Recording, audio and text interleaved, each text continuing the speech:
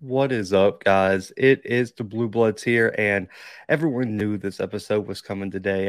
Every show in the country, from local radio to ESPN to Fox Sports, is going to cover this story where Nick Saban just absolutely unleashed on his thoughts on the NIL, on recruiting practices, on really everything, and he targeted a a guy who used to work under him and Jimbo Fisher, and then his Aflac commercial partner in Deion Sanders, where they also do have a relationship. So it was a weird and just crazy night on social media. And Jimbo Fisher has already responded. We'll kind of get into what he said today, and we're still waiting on Deion Sanders' response. He tweeted out and put on Instagram last night that he was going to respond, that he was going to respond to the lies that Coach Saban told last night. But let's get into just kind of what happened last night. Let's go from the beginning, and then we'll kind of talk about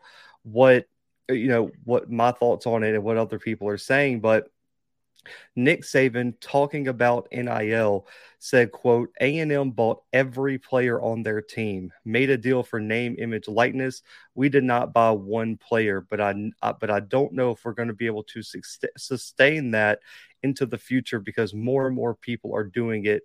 It is tough. And this is an allegation that, A&M has really denied from the start, from when the Shamar Stewart thing was going on, when Coach Prime tweeted at him saying that, they're not going to try to compete with the bag, all the way up until the end of National Signing Day, where Jimbo Fisher had a press conference calling the reports that he bought his whole class asinine, that they didn't pay anybody, they didn't do anything against the rules per se, and that there's still been no proof of it. And here we are in mid-May, and there still hasn't been proof that Texas A&M did anything against the rules. But a lot of the consensus is that Texas A&M and other schools are setting up these quote unquote NIL collectives as undercover LLCs and paying players through that. So it's technically not against the rules, but there's a lot of questions on how the NCAA can enforce this and things like that. And so Nick Saban isn't the first one. And also, to go back even further, I don't know how many people remember this. Last year, Jimbo Fisher and Nick Saban, had a little verbal, back and forth, where Jimbo Fisher said they're pretty much going to whoop, Alabama, and Nick Saban was like, in what, golf? Because he was saying that they weren't going to beat them in football. A&M goes on to upset Alabama this year in Kyle Field, behind Zach Calzada's huge game. But these guys, their past goes back a long time. I mean, Jimbo Fisher worked for Saban at LSU from 2000 to 2004, and was the first assistant to beat Nick Saban in Nick Saban's entire career. And then on top of that, just to further the point, Deion Sanders gets brought into it, where Nick Saban says, quote, Jackson State paid a guy $1 million last year to come to that school. It was in the paper. They bragged about it, and nobody did anything about it. And what he was talking about is, after Travis Hunter signed with Jackson State, there was a huge rumor all across social media that Jackson State and or Barstool gave out $1 million to Travis Hunter as, an NIL deal to convince him to come to Jackson State over Florida State, where he was committed for over a year. But, we saw what Coach Sanders tweeted back to him, but Saban also goes on to mention the Miami booster offering $400K to a basketball transfer to endorse his company. It's a life wallet, and that the Miami had a player that decided to enter the transfer portal if Miami didn't increase his NIL revenue or offer.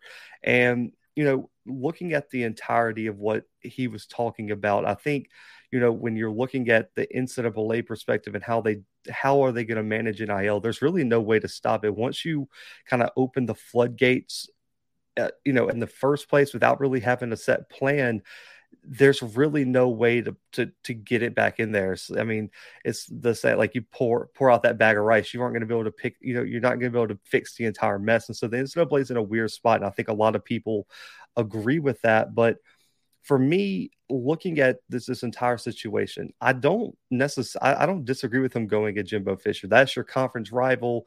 You guys have had back and forth. That happens in SEC media all the time. Lane Kiffin is having a ball right now on Twitter talking about this scenario, and so I don't think you seeing any pushback on him calling out Jimbo Fisher, because it's going to be two guys who probably do know a little bit about each other, and I personally don't see that going anywhere. But the fact that he went out of his way to call out Coach Prom and say that Jackson State gave Travis Hunter $1 million, I think that's where a lot of people are giving this a side eye, because one, to give $1 million, that's a lot of money. And Travis Hunter was worth every penny of it, and probably more to whatever school landed him. But Jackson State's football, I mean, that would be what, an eighth of Jackson State's football budget, which sits about $8 million, I believe, last time it was reported.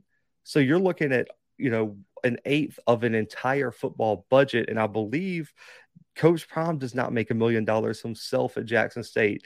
And on top of that, we're talking about a school that already has resource issues in the SWAC. And so for me looking at it, it was weird that Nick Saban went out of his way to take a shot at an FCS program.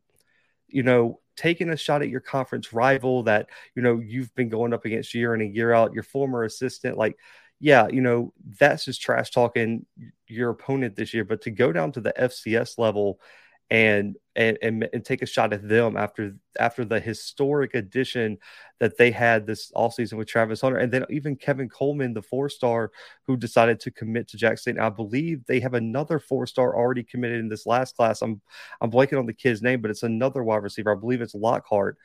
But it just seemed like an unnecessary shot from Nick Saban from his side. There was no reason to throw Jackson State or Deion Sanders, especially. And I believe SI did a great piece on this. Kyle Mosley did the piece, I believe. He was talking about, if you're going to take a shot like this, you at least got to have some proof. You at least have to bring something to the table that kind of backs up these claims. And this was real out of character for Saban in terms of his media presence to take a shot like this at two people he has a outside relationship with. And everyone's still waiting on what Coach Prom is going to respond with. What's he going to say?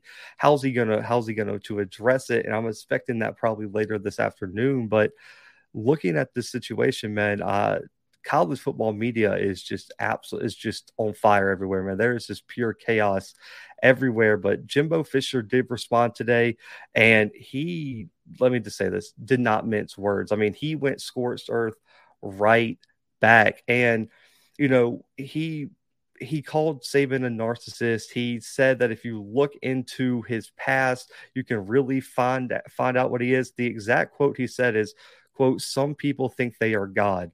Go dig into how God did his deal, and you may find out about a lot of the things you don't want to know. We built him up to be the czar of college football. Go dig into his past. You can find out anything you want to find out, or what he does, or how he does it." And this was another risky move, man. You're calling out an assistant that was on your staff, was one of your right-hand men for 4+ years. And so he knows where the codes are, per se. I guess if you want to use that figure of speech, he knows what the codes are. And so it just seemed, having a problem with NIL or how it's managed by the NCAA, take a shot at the NCAA.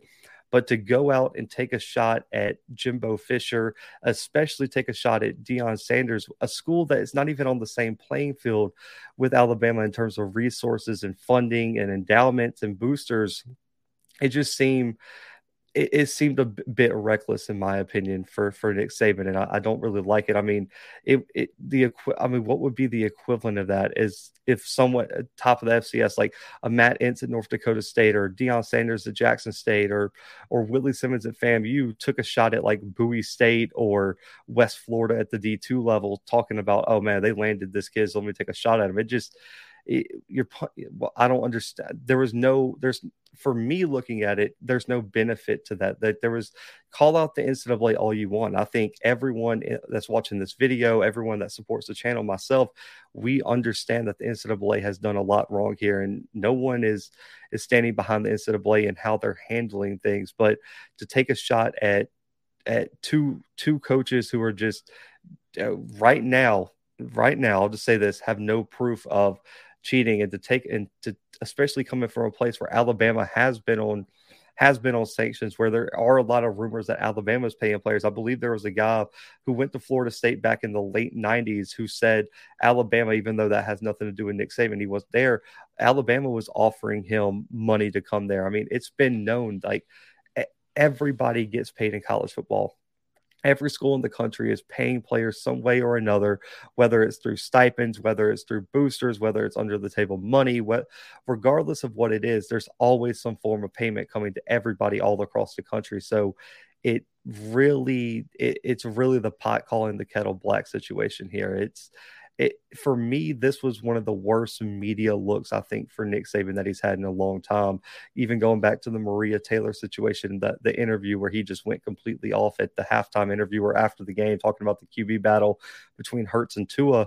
He's going to have to take this one on the chin. And this was a bad look. It seemed like it was a bit emotional, not very well thought out.